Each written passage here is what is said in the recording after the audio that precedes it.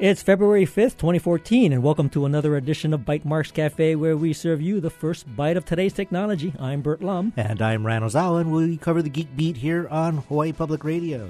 First, we'll look at the latest tech news and happenings in Hawaii and beyond. And joining us today is Nicole Velasco to tell us about the upcoming Neighborhood Commission tweet-up. Finally, we'll get an update on plans to build an undersea power cable between Hawaiian Islands. We'd, of course, love your questions and comments as part of that conversation. Be ready to call in or tweet.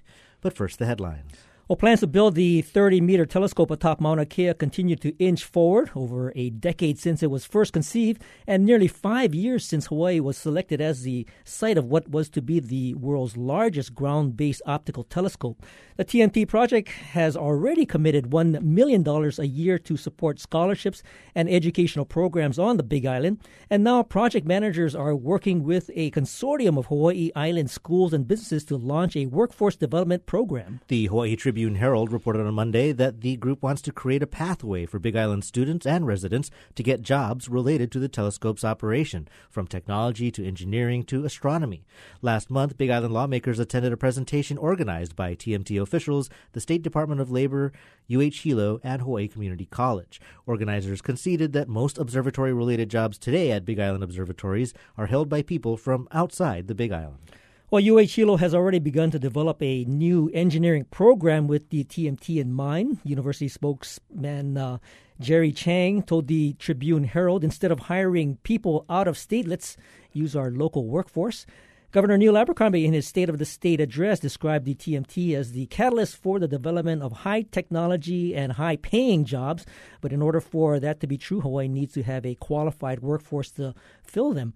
Now, of course, this is not like the first telescope that's going up on Mauna Kea. I mean, it's there's been a whole sort of history of telescopes 50 going years up. of There's astronomy. Keck has been one of our primary source of stories, the Subaru and Gemini. And so anyway, there's a bunch of stuff that's up there. And I think over those years, I mean, they must have been thinking about trying to build up a workforce that would support these telescopes. Yeah, but I mean, still, they basically talked about a survey that was done that found that 40% of people in tech and administrative jobs come from overseas, and that 86% basically go to people who were not born and raised on the Big Island. So, developing a local workforce makes sense. In fact, they basically said that right now, a specific category, instrument development and operational support work, go to contractors and businesses outside Hawaii. I mean, that's $30 to $40 million that leaves Hawaii that I think, it makes sense to try to keep that here. Well, the other interesting thing is that if you were to go and get a degree in astronomy, you probably cannot get an undergrad degree here in Hawaii. There is no undergrad degree. I mean, basically, you have to go in and get a PhD. So, I mean, it's a fairly specialized field to get into. But, of course, the TMT is still working its way through the system. There's a ruling on an appeal to the land use permit that they received, and they actually, the TMT board also wants to be a participant in a lawsuit on Maui over construction there and a dispute over the permit. So we're going to continue to report it. I mean, they were planning to start construction this year to be done by 2022. So we'll keep an eye on that. University of Hawaii researchers announced today the completion of the second phase of an ambitious project to tag and track tiger sharks in waters around Maui. The team caught and released 9 tiger sharks since the start of the year, outfitting 6 of them with satellite transmitters. Hawaii did see a record 14 shark attacks last year, 8 of them around Maui. The headlines prompted the State Department of Land and Natural Resources to launch a 2-year, $186,000 study of where tiger sharks are spending their time and where those areas overlap with human activity. Well, the first phase of the project launched last fall, tagged 8 of the 15 tiger sharks caught and released off the south shore of Maui. 5 of the sharks tagged this year were from the northern coast, and 1 was tagged off of Olowalu in west of Maui. While all satellite transmitters are operating, only 2 have sent data robust enough to determine their locations. The researchers note that the sharks are also carrying acoustic tags that ping underwater receivers deployed on the sea floor around the Valley Island. Isle. Lead researchers Carl Meyer and Kim Holland noted that this latest tagging trip was timed to coincide with tiger shark mating season, when large male sharks are easier to catch. All tagged sharks had fresh mating scars, and the effects of biological cycles like mating and pupping are among the things that the research project is tracking. And while the research team, which is based at the Hawaii Institute of Marine Biology, will be using the volumes of data that it collects to help the state develop ocean management plans, they are also making the locations of the tagged sharks available to the public on the web. Now, we talked about this story back in, I think it was October of last year, and they had sort of kicked it off, and they had set up a website to actually allow anybody to view the locations of some of the sharks. But I guess there has been some renewed or new tags put on the sharks, or more sharks, I guess, that have tags now, particularly because of the mating season, and they want to know kind of where are they going during this mating season. Right, absolutely. So that's at the Pacific Islands Ocean Observing System, PACIOOS, PACIOOS.org. But yeah, this was the second phase, the second batch, and of course now the next batch will be, I think, off the North Shore or the South Shore, a separate area of Maui. But they said that they're also going to be doing some concurrent tagging of sharks off Oahu, because they do want to have sort of concurrent data between sharks off both of these islands to see if their behaviors vary based on the island. Good stuff. As talking about the ocean, as the Polynesian Voyaging Society prepares to kick off the first international leg of its 5-year worldwide voyage in May, their efforts to explore and share their message of sustainability got a boost from Hawaiian Electric Industries, the parent company of the state's 3 largest power utilities. And American Savings Bank last week announced a $250,000 grant to help the Voyaging Society to document and share scientific and cultural information during the journey. The star of the worldwide voyage is the Hokulea, which is navigated via traditional practices using only the stars and Mother Nature. But the voyaging canoe is accompanied by a high-tech, ecologically friendly support canoe, the Hikianalia. Hikianalia is outfitted with photovoltaic panels, electric motors, and satellite communications gear, and alongside the Hokulea, the 2 vessels are described as bridging culture, tradition, and indigenous knowledge with modern technology. Well, the 5-year HEI grant will support collecting, interpreting, and sharing data and discoveries from the voyage with a global audience, including Hawaii students. And American Savings Bank has separately committed to support the Society's ongoing marketing and fundraising efforts. Nainoa Thompson, Society President and lead navigator, said in a statement, "We are grateful for the strong partnership with individuals, businesses, and organizations who share our values and vision for the worldwide voyage. This contribution will help assure a sustainable future that honors the health and well-being of our islands, oceans, and culture and people." Now, I got a chance to talk to Clyde Namuo and just asked him about, the grant that they got, and it would get used, in what manner. I mean, there's a lot of food, there's a lot of lodging, there's a lot of operational costs that go into this 4-year journey, and they're going around the world. So, the $250 helps a lot, but their overall objective is to try to raise something on the order of $12 to $15 million. Right, and again, this is a 5-year voyage. It's already begun. It begun, I think, last year. The Ma'alama Hawaii leg. They went to 33 communities on all of the islands, and it was kind of an outreach program. And in fact, when we talk about their data being used by schools with curriculum and lesson plans, they got 175 schools in Hawaii to follow the voyage as they kick off here in May. But they basically are spreading the message of sustainability. They say, just like living on a canoe, our ability to survive is directly dependent on our ability to help each other. But yes, there's a significant fundraising element to it. If you go to their website at hokulea.org, there are ways to contribute and support as well. $250,000 sounds like it's a fair chunk of change, but across 5 years, it's just a little piece. And I think they've successfully got about 10%, so they're still working to raise a lot more. And of course, a lot of the money will go to supporting the Hikianalia, because that's sort of the high tech canoe. Right. I would imagine on the Hokulea, you eat the fish and you live sustainably. But if you've got they got the photovoltaics and everything on the Hikianalia. You got to pay the satellite bill for sure. The University of Hawaii at Manoa is part of a new pilot program that it says could revolutionize the way libraries share books in a digital world. Called Occam's Reader, the project is based on new software aimed at the long-standing interlibrary loan program. Developed by the web interface development team at the UH Manoa Libraries and their counterparts at Texas Tech University, Occam's Reader is backed by the Greater Western Library Alliance. It's designed to facilitate e-book interlibrary loans. Well, such exchanges have actually been allowed under the license terms of most e-books and their publishers, but there is not yet a standardized process for doing so. Occam's Reader provides secure online access to borrowed books or even individual chapters.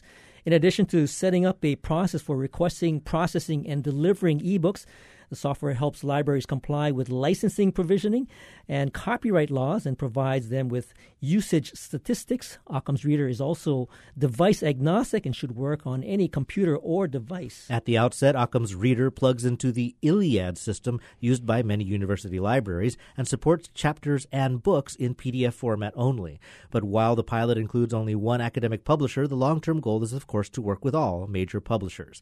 Naomi Chow, interlibrary loan librarian at UH Manoa, said in a statement, "We're excited to be a development partner in this project that has the potential to change the way research libraries work with publishers. Our goal is to make Occam's Reader the gold standard for electronic loans." I got a chance to talk to Naomi, and she said that, there's a lot more books that are coming out that aren't coming out in hard copy form. They're just coming out in ebook formats.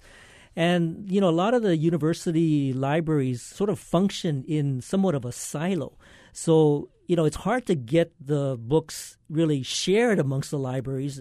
You end up having to buy it outright, individually. Now, this kind of Occam's Reader arrangement isn't really cost-saving so much as it is really testing the feasibility of the ease of flow of shared resources amongst institutions. Right, and certainly e-books are probably the way of the future. They need to be prepared for that, and because publishers are concerned about copyright and license use, there's digital rights management or DRM and ways to make it hard for you to just transfer the book to someone else, not making infinite copies of it. And while I certainly believe that college students in particular have the skills to try to find their way around those systems, just like with music sales online today, the better path is to just create a legitimate system that is much more convenient and easier to use. But it is still, I love the name, Occam's Reader. It's still fairly early, though, in the development, PDF only and such. They had an online demo at occamsreader.org, but basically it's a web presentation of a book. There's no search. There's, not any advanced elements to it. It's basically based on an email that you get that has a token that says you're authorized to look at this book. But it's a great first step, and it's kind of neat, again, that here at UH Manoa, who you would imagine probably has the biggest distance to span when you're shipping physical books, it makes sense that we're part of a project to make it easier to do it electronically. So the collaboration involved, UH and Texas Tech, and I guess Texas Tech developed the Occam's Reader sort of on the server side, and UH actually helped develop the reader part of it. So it's a web interface, right? So I guess like you said, it's in its beta stage. There's a lot more work that needs to be done. So I think they're trudging away. I'll try it out. Yeah. And a couple of one quick tech calendar note we wanted to share with you. Later on this month, Leeward Community College will be hosting its 5th annual Geek Day. The event offers free hands-on workshops and demonstrations on a variety of digital, mobile, and technology topics, from social media and cloud computing to digital photography and computer security. Geek Day is Saturday, February 22nd at LCC. And for more information, you can visit geekday.weebly.com. Weebly, two Weebly, E's. But Geek Day is a great event. Geeks get their day. And now joining us in the studio is Nicole Velasco, and she's the Executive Secretary of the Neighborhood Commission, and she's here to tell us about the upcoming Neighborhood Commission Tweet Up. Welcome to the show, Nicole. Thank you so much for having me here on your show today. Yeah, well, the Neighborhood Commission, this is kind of a first for you, right? I mean, doing a Tweet Up. I mean, I know the mayor did a Twitter town hall late last year, and then now you're doing kind of a Tweet Up, getting people together. What do you have in mind? So we are definitely following on the heels of the mayor's Twitter town hall, which was quite a success for the first ever. Just the same, this is actually the first Tweet Up that this office will be having in its entire 41-year history. And that's largely in part due to the fact that we just recently got all of our social media accounts. So we finally have our Twitter, our Facebook, and as of last week, our Instagram. So what we're looking to do is really bring together a lot of our social media trenders and other relevant users, both in our neighborhood board system as well as in the greater public, and to kind of have a meeting of the minds, so to speak. So we'll be sharing some information about what we've been doing and some upcoming campaigns that we'll be launching throughout the year. But we are very, very interested in finding out from these particular individuals what they think the future of civic engagement is in the digital age. Well, that's certainly something that Bert and I spend a lot of time thinking about as well. And Nicole, I know you're doing a great job, and it's not an easy job. And I would say that a lot of people, don't think much about neighborhood boards. I know that sometimes it's a challenge just to find people to run for the positions there. And the only time they end up in the news is if someone calls the cops and someone's arguing about something.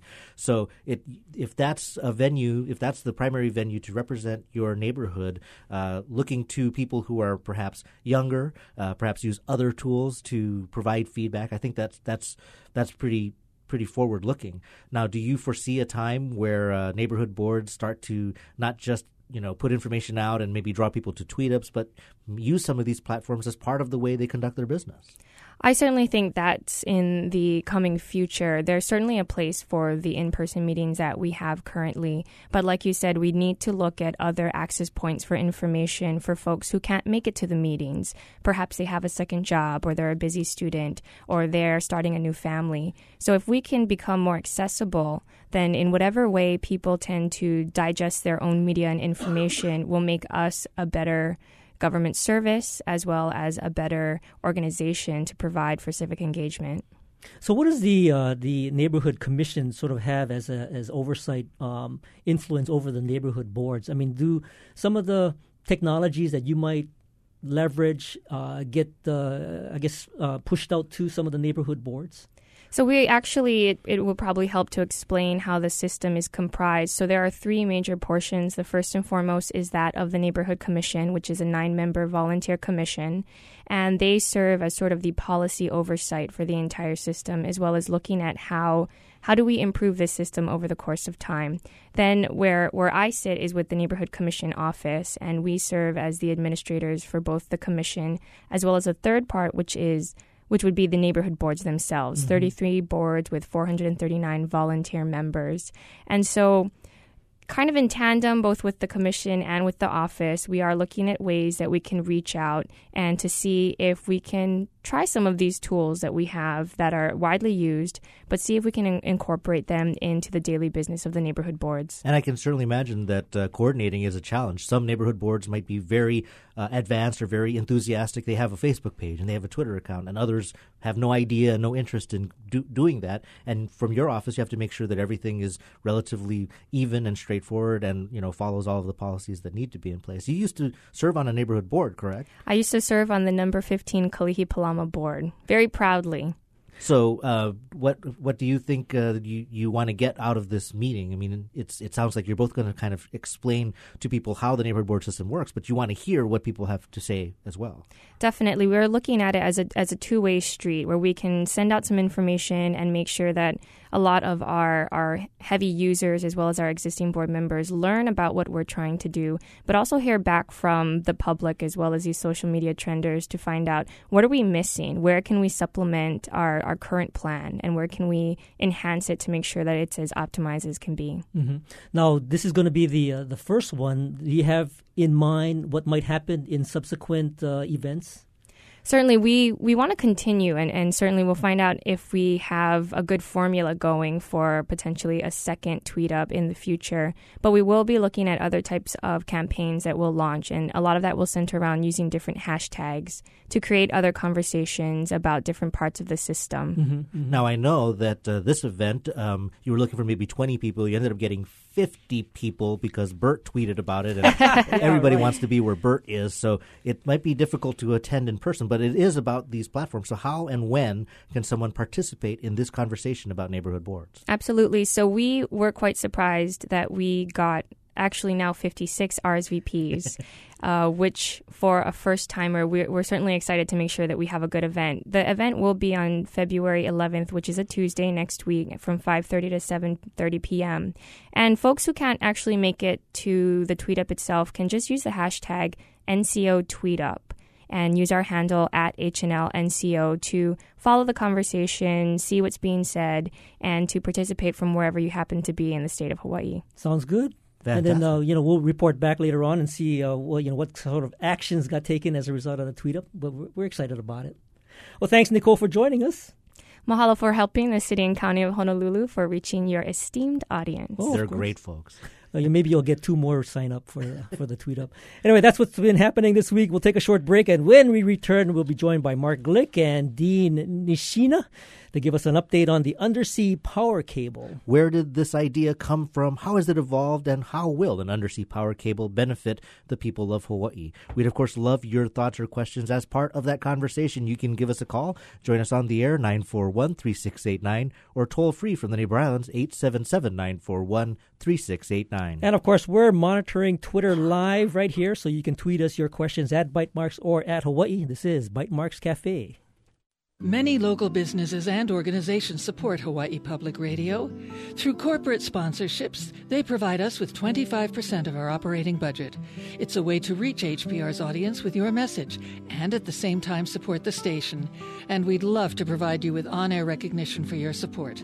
To learn more, go to the HPR website, hawaiipublicradio.org, and click on Support. The HPR website. It's just a click away.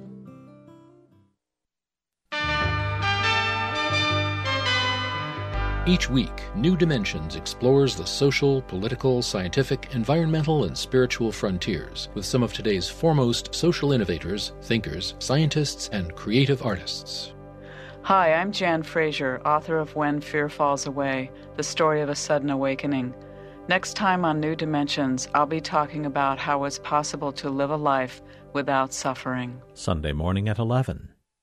Welcome back to Bytemarks Cafe. I'm Bert Lum. And I'm Ryan Ozawa. And joining us today is Mark Glick and Dean Nishina. Mark is the administrator for the State Energy Office of the Department of Business and Economic Development and Tourism, and he manages and develops, oversees, and implements statewide energy programs and supports the state clean energy objectives. Dean, meanwhile, is the executive director of the Division of Consumer Advocacy and at the Department of Commerce and Consumer Affairs. And how has the plan for an undersea power cable evolved over the years? We'd love to hear your comments and questions. And, of course, that number to call is 941-3689 on Oahu or 1-877-941-3689 from the neighbor islands. Mark and Dean, we want to welcome you both to Bytemarks Cafe. Wow, it's great to be here. Yeah, well, you're like an old hand over there. I mean, we always have you here to talk about energy. And, of course, this topic of the undersea power cable has been one that we've been talking about at least for the last 5 years that we've been on the radio. But, Mark, maybe give us a little perspective on where it's been and how it's evolved from, its sort of first iteration. And maybe we can start with that. Sure. It began long before my tenure as administrator, but in the beginning, by previous gubernatorial administration, there was a plan primarily bring big wind, large-scale wind, utility-scale wind, through a generation tie, what we call a generation tie, through essentially an extension cord directly from Molokai and Lanai to Oahu. And basically you had 2 major landowners on each of the islands that wanted to develop. They saw it as a potential revenue generating effort. The public had some significant concerns about it on both islands. The state at the time did consider developing the cable that was involved in that, and was at one point even considered owning and operating the cable. When Neil Abercrombie became governor and a new director of DBED was brought in, Richard Lim, the notion of the state owning and operating a major transmission infrastructure was ruled out. Thought the private sector could do that well. And then when I became an administrator, we actually re-looked at the whole idea of generation tie and saying, we think if you look at a statewide energy system, building a new energy ecosystem built around clean energy, what's the most advantageous thing to do? What would be also in the community interest? And there are a lot of comments, of course, about developing large utility scale, installations on any specific place. And there was something called a programmatic environmental impact statement that was part of the National Environmental Policy Act, and that was supposed to look at what's the environmental, cultural impacts. We decided to really open up that process and kind of change the framework of that. Now, Dean, during the time when the sort of the first iteration of the undersea power cable was being proposed, what kind of sort of community response was being generated from the neighbor? And at that time, it was primarily Molokai and Lanai that was getting sort of the generating systems that were then powering, and the power was being sent back to Oahu, right? Well, first, I'd like to say thank you for having me here. And sure. I'd also like to thank the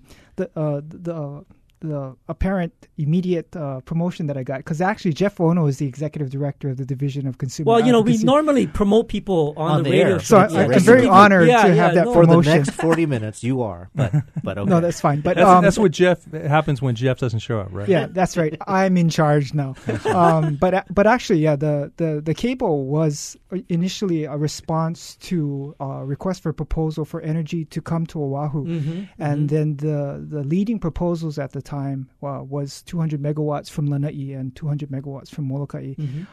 For the most part, the Molokai residents are very resistant to a lot of development. So right off the bat, Molokai wasn't very supportive of the project that was being proposed. Lanai initially was somewhat resistant, but at the time, the island was primarily being owned by David Murdoch, and David Murdoch reached out to the residents and basically said that the operations on Lanai weren't doing very well, and he needed this wind energy project to generate revenues to make sure that people have jobs. And so over time, actually, the people in Lanai began to recognize that if they didn't support this project, there's a good chance that the hotels on Lanai would close, and then they'd be out of jobs. So the tide was slowly shifting, although there were still some very vocal opponents to the project. But once Larry Ellison came along and bought the island, and he has different plans for the island. At this point, I'd have to say the people in Lanai are resistant to the idea of being the location of a big wind project. So, Mark, I mean, what basically seemed to have happened was that feedback was heard because the most recent, even when we covered it here on the show, it was a shift from big wind on two islands and a one-way, sucking of energy by the power-hungry Honolulu residents from neighbor islands using their natural resources to a new plan that is more of about connecting and moving power two ways to stabilize grids on two different islands. And I think part of it came from separating this interest and this research into an undersea cable from specific proposals at the PUC. I mean, so how did this transition occur? Well, when the state policy directive became interconnection as a primary initiative, we have a 5-point energy policy, and the third one is the second one is the interconnection of islands through cables. But the idea was to create a more stable environment in which we could incorporate more renewable energy.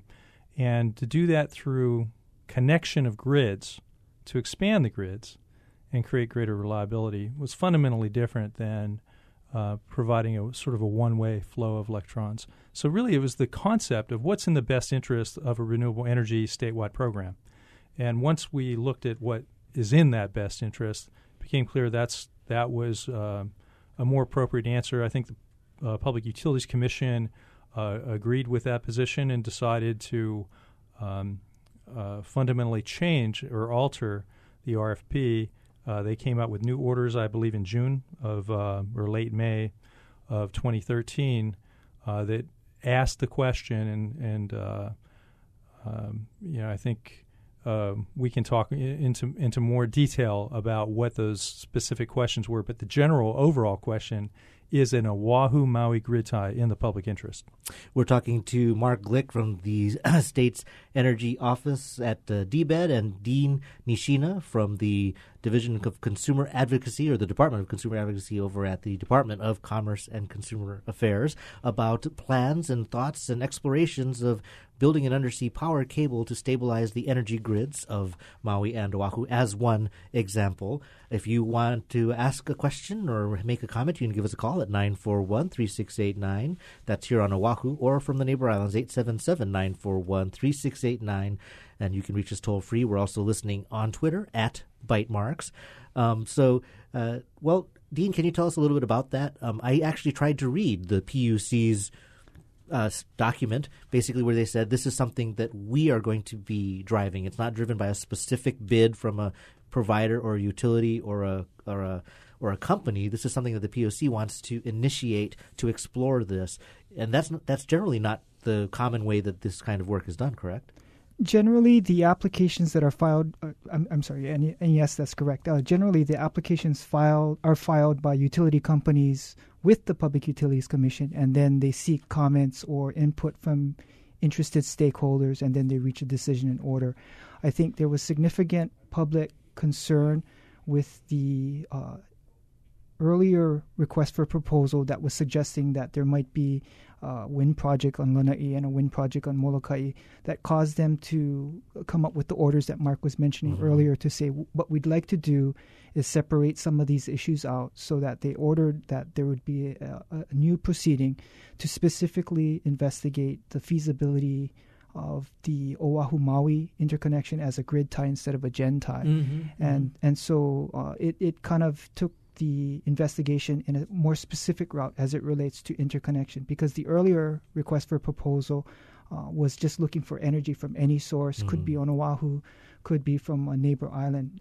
But in opening up this new investigation, the Commission is trying to make it more transparent in terms of, let's look specifically at what might be the cost and what might be the benefits from having a grid tie between Oahu and Maui. So the PUC's sort of modifying the the proposal, the RFP.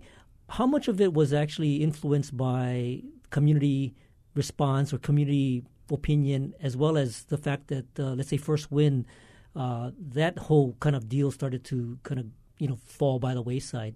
What was it that really helped pivot, the re-looking at the RFP? Well, I think it had a lot to do with community concern, because, as I was mentioning earlier, again, Molokai wasn't very supportive of the proposal from the get-go, and Lanai was slowly shifting. But again, with the purchase of Lanai, 88% of Lanai by Larry Ellison, the public sentiment started to sway back to, we don't want to be a source, a battery for the island of Oahu. And that's still a comment we hear very frequently from the neighbor islands. In fact, at the recent public meeting on Maui, some of the comments still resonate along those lines in terms of, why should we have to provide energy to Oahu? Can't Oahu take care of itself?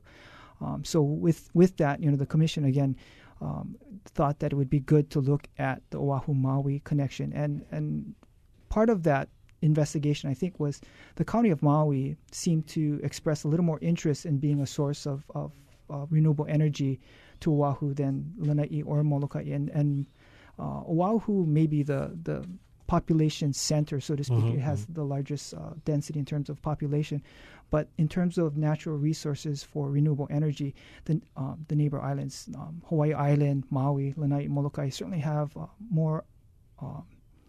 They have sources that promise to provide a more reliable source of energy. So that's one of the reasons why the Commission is looking at the costs and benefits associated with undersea cable. We're talking to Dean Nishina from the Division of Consumer Advocacy, and Mark Glick from DBED, the Energy Office at the Department of Business and Economic Development and Tourism. And we're talking about the undersea power cable, and if you have any comment or question, feel free to give us a call here. The number's 941-3689 or from the neighbor islands at 1-877-941-3689. We want to welcome Eddie from Maui to Bite Marks Cafe. Welcome to the show. Hey, aloha. How you doing? Good. Listen, I'm always wondering when an alternative energy program starts up, windmills, everyone, well, not everyone, a certain vocal group of people want to stop alternative energies from happening, I guess, because burning oil in our generators is more profitable for Texas or the Republican Party. But I just wonder what's the problem with it. If we have these resources here, if the electricity is sent to Oahu, then it's not used on Maui to turn Maui into another Honolulu, even though all the real estate hustlers want to do that. But if you want to really affect energy efficiency, everybody talks about it all the time. But like here on Maui, it took me 25 minutes to drive from Wailuku to Derry Road because I guess when Lingle was governor, they set up the stoplights to stop us at every corner. So our engines run, and then we end up spending 55 cents a gallon well, Eddie, taxes for the state revenue instead of actually being able to function in a road system. I think energy efficiency is important. No, I hear you. I hear your point, Eddie, and I think you've hit the nail on the head. I mean, in terms of I think your position on it, and obviously I don't know if you went to the public hearing over on Maui, but there's obviously some opposition to having the windmills on Maui. Even if the argument now is more of a building a more resilient electrical grid.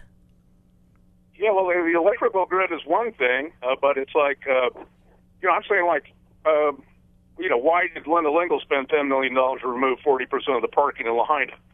Why did they remove 100 parking stalls from Paia so that there's traffic jams in local shopping districts so people can't shop there, and we waste gas, we drive around in circles, and the state collects revenue from it, 55 cents a gallon. And, so if everybody wants to be talking about alternative energies, then let's do something about it. But the energy is being wasted, millions of gallons in this state every year because of corruption.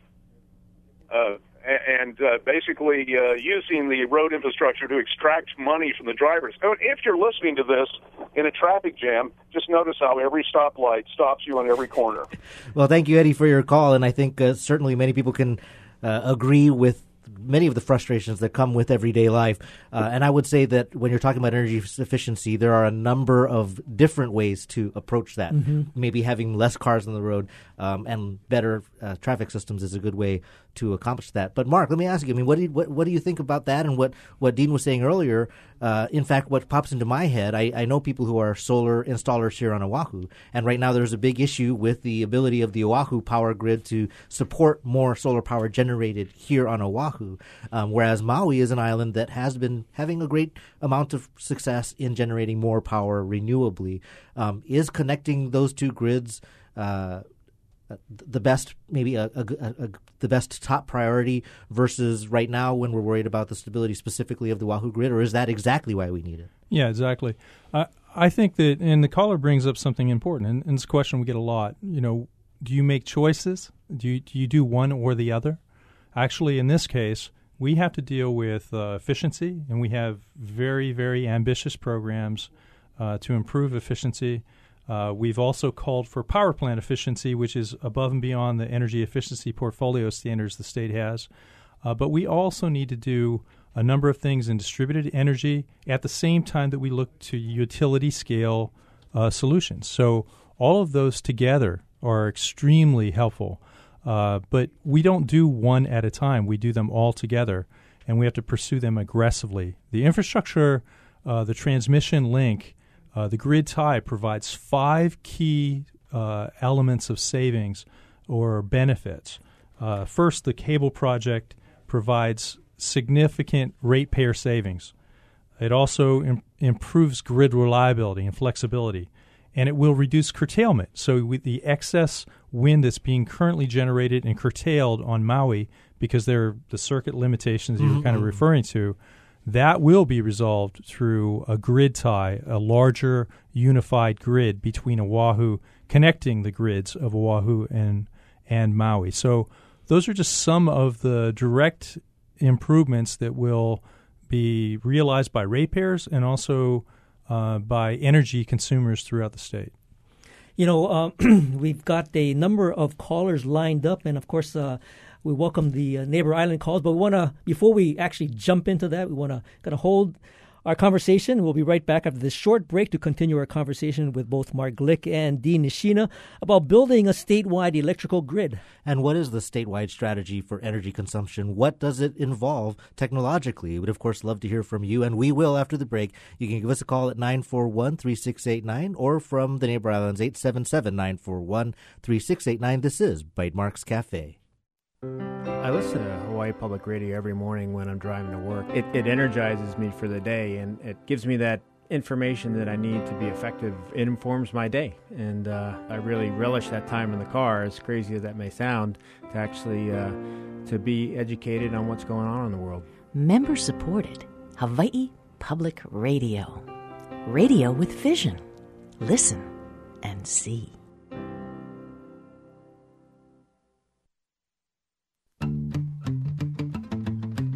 Rumor has it that local Chinese restaurants have a secret menu that they don't always share with Americans. I was offended that somehow I gotten the American Chinese menu because I guess they saw me with my friend who's not Chinese and sort of rounded down. I'm Lizzie O'Leary.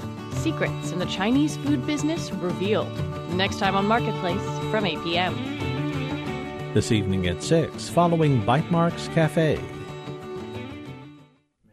Welcome back. This is Bytemarks Cafe. I'm Bert Lum. And I'm Ryan Ozawa, and we're talking to Mark Glick and Dean Nishina about creating an energy solution that might benefit the entire state.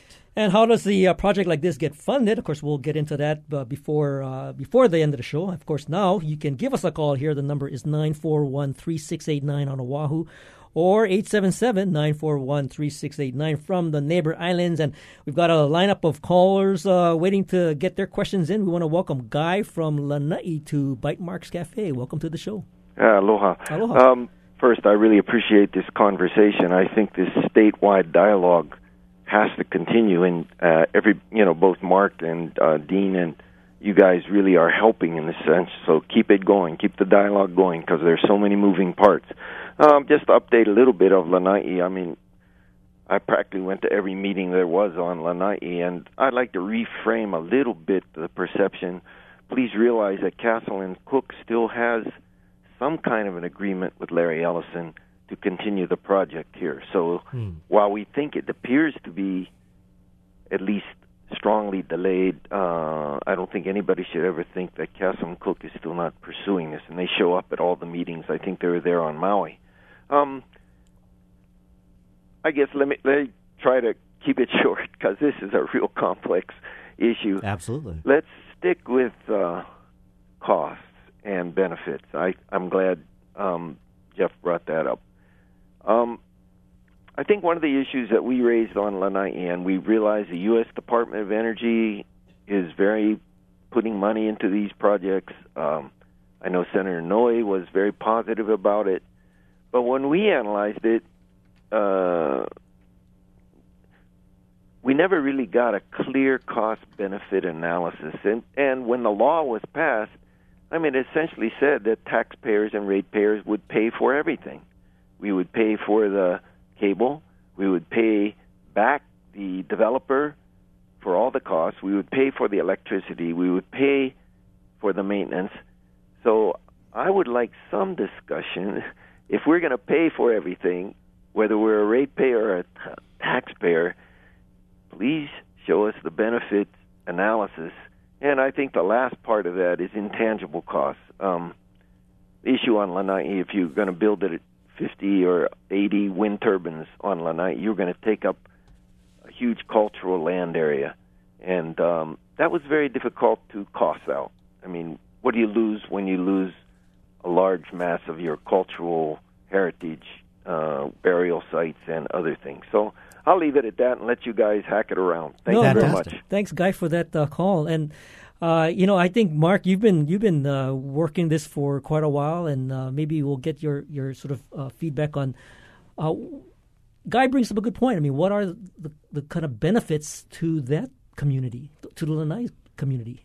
Would they benefit from, getting a more, let's say, either stable electrical cost? Would it go down perhaps with some of this wind generated power? Well, again, just to be clear, the project and the docket that's open now, 2013-0169, is all about a grid tie or unified grid between Oahu and Maui Island. There isn't any connection to Lanai contemplated by that. And so I think some of the analyses that the caller may have been referring to had to do with the generation tie and the one-way transfer of electrons, from windmills generated in Lanai to Oahu. Our analysis that was actually conducted by Navigant, which is a large company that does consulting on power projects like this, using a POM model, which is a utility generation model, showed that there were roughly, by combining the grids, and it's a fundamentally different concept than what had been proposed before. Right.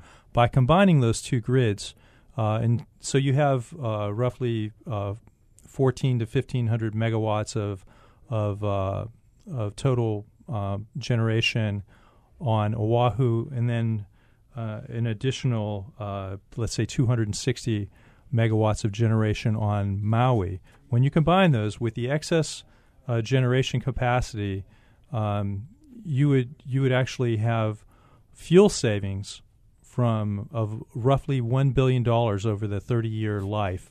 And then with the cost of the cable and the installation at $626 million, you would have a net $423 million of net savings during that time.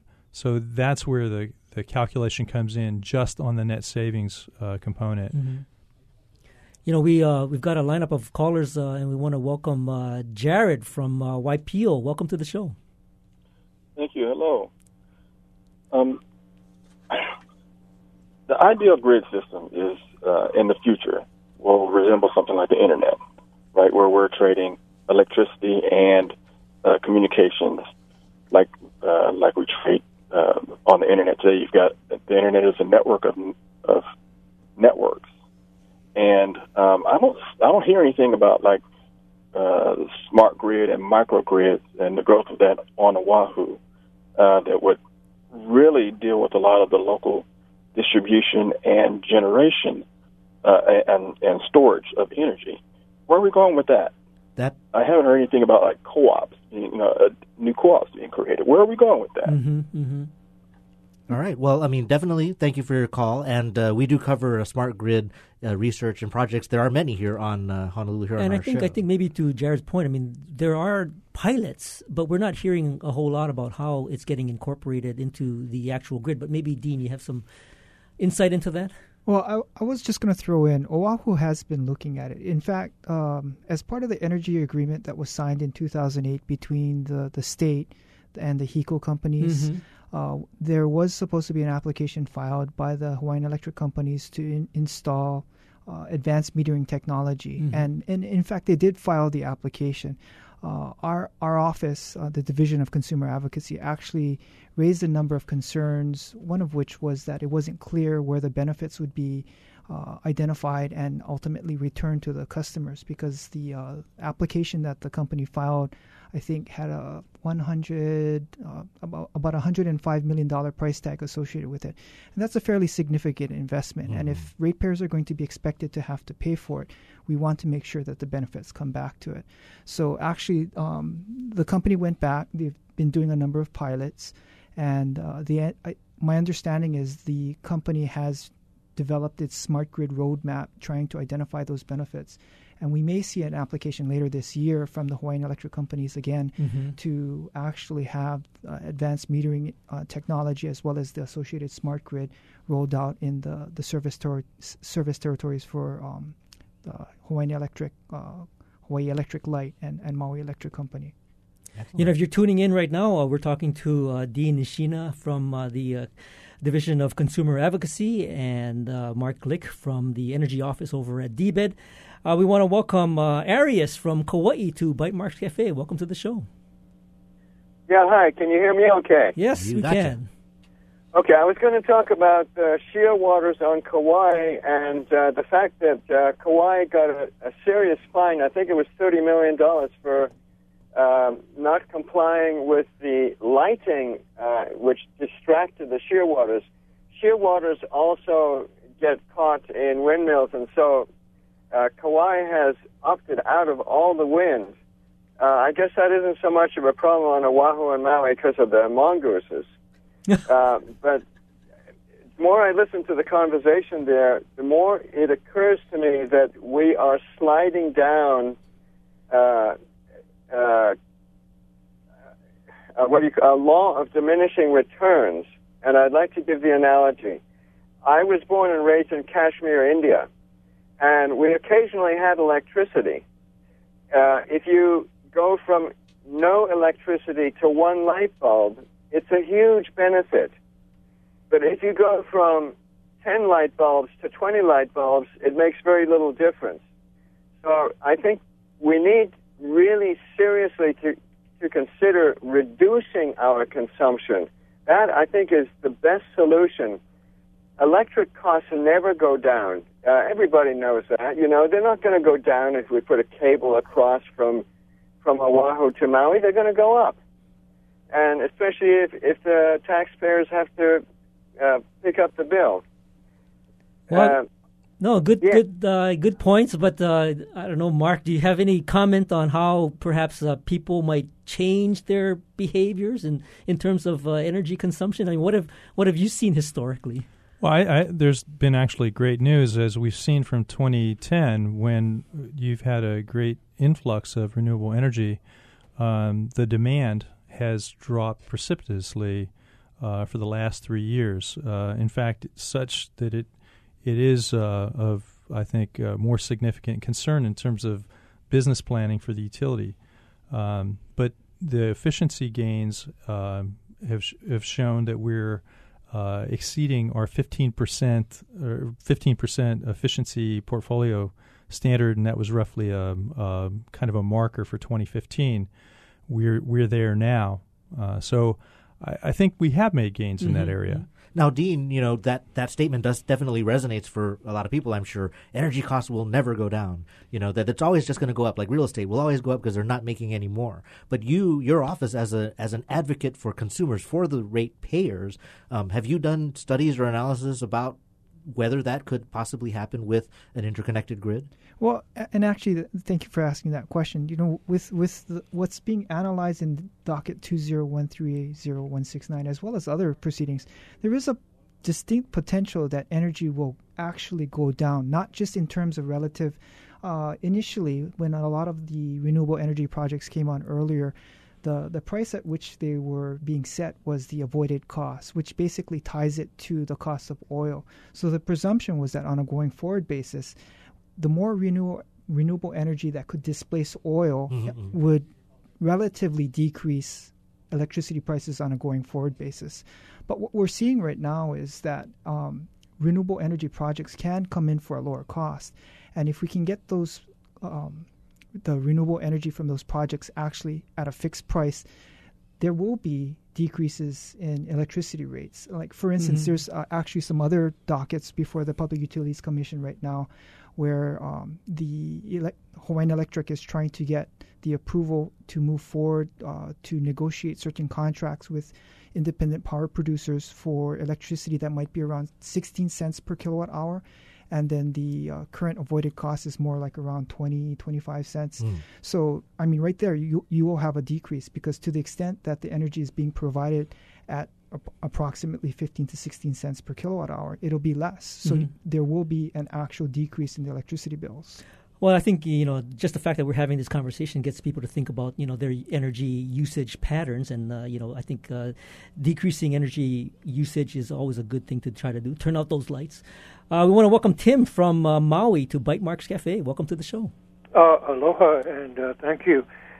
I'm hearing that ratepayers are often told there'd be a benefit, such as we're hearing for this cable transmission link and the grid connection. I find that kind of hard to believe. I've never seen. I've heard stories like this for years. Not necessarily about this particularly, but about the savings that are going to come.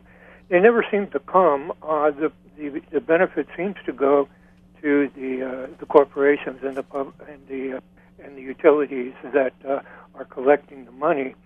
I think that what we should strive to do for all the people is for each of these islands to have enough electricity for themselves without having to build expensive cables and spend all that money. There's wind, there's solar, there's geothermal, there's biomass, there's wave. There's so many different ways that we should be spending our time, our efforts, and our dollars to make us independent, so that we don't have to worry about a cable and hey, you got some terrorist wants to cut it or something. Lots of things can happen. Well, I'd just like to see us spend the money on independence rather than this linked system. That's a fair comment. I mean, why have an interconnected, perhaps mutually connected system with with shared risks versus just trying to get every island to be independent? I mean, is that even practical? Mark, I mean, like if let's say after Iniki hit Kauai, if there was an interconnected grid, would Kauai have been able to perhaps recover a little quicker if there was some sort of shared sort of power source? Yeah, I mean, it certainly would have given the ability to have a great deal of backup power. But, I think in this case, Kauai is probably not the greatest example because the distance means the interconnection there is not very likely. I see. Ultimately, I think the notion, again, is that a combined system, a unified grid, is fundamentally different. I know a lot of people who have thought or at least envisioned what had previously been laid out. It's hard to envision what essentially is a more unified or a expanded grid through rather common technology, transmission lines, even though they're underwater. I look at projects, North Sea Grid, to one of the largest green transmission projects underway, would link 100 gigawatts. I mean, we're talking about 100,000 megawatts of offshore wind and other renewables from Germany, Denmark, Norway, Sweden, Belgium, and France. So there's a lot of history and certainly a lot of developing projects to move in this direction. Now, Dean, clearly there's still a lot of thoughts, a lot of questions, and a lot of feedback, and your mission is to hear that, incorporate that, and study that. You've had a couple of meetings, I know, about this docket. Where is the next opportunity for someone to participate in this process? Well, just to clarify, with respect to this docket, the public meetings that were recently held essentially represents the final procedural step that's in the proceeding. But I think any time that someone has a comment, they can always file comments with both the Public Utilities Commission as well as our office, and we will try to incorporate those comments where possible. But at this point, the last procedural step has been completed. But there will be other opportunities because after the decision is made, when the Public Utilities Commission comes out with this, it's likely to initiate another docket wherein people can offer comments. And I would say just the shift in focus from a one-way transmission to an interconnect demonstrates that listening to the community. Mark, where can someone find more information on the State Energy Office and its undersea power cable plan? Yeah, the overall state agenda can be found at energy.hawaii.gov, and our docket filings can be found on the PUC website. Okay, Fantastic. well, I think this is a conversation that's going to continue, as we continue to have this conversation about the undersea cable. Mark Glick is the energy administrator over at DBED, and Dean Nishina is the utility administrator over at the Division of Consumer Advocacy. I don't know whatever title works for you, that's fine with us. And thank you for both of you for joining us today. Thank you. Thanks so much. And thank you for having me. I think I really enjoyed this conversation, and it really does need to get out so people can have an input. Cool, absolutely. Thanks. That's right. And thank you for listening to Bytemarks Cafe. Join us next week when we talk about a new television program called Voice of the Sea. And if you miss any part of this edition, you can find the podcast of tonight's show on bytemarkscafe.org. And if you have any comments or suggestions, email us at feedback@bytemarkscafe.org. And of course, you can find me on Twitter. I'm at Bytemarks. And you can follow me at Hawaii. Our engineer is David Chong, and our executive producer is Beth Ann Kozlovich. And of course, we'll see you next week on another edition of Bytemark Cafe.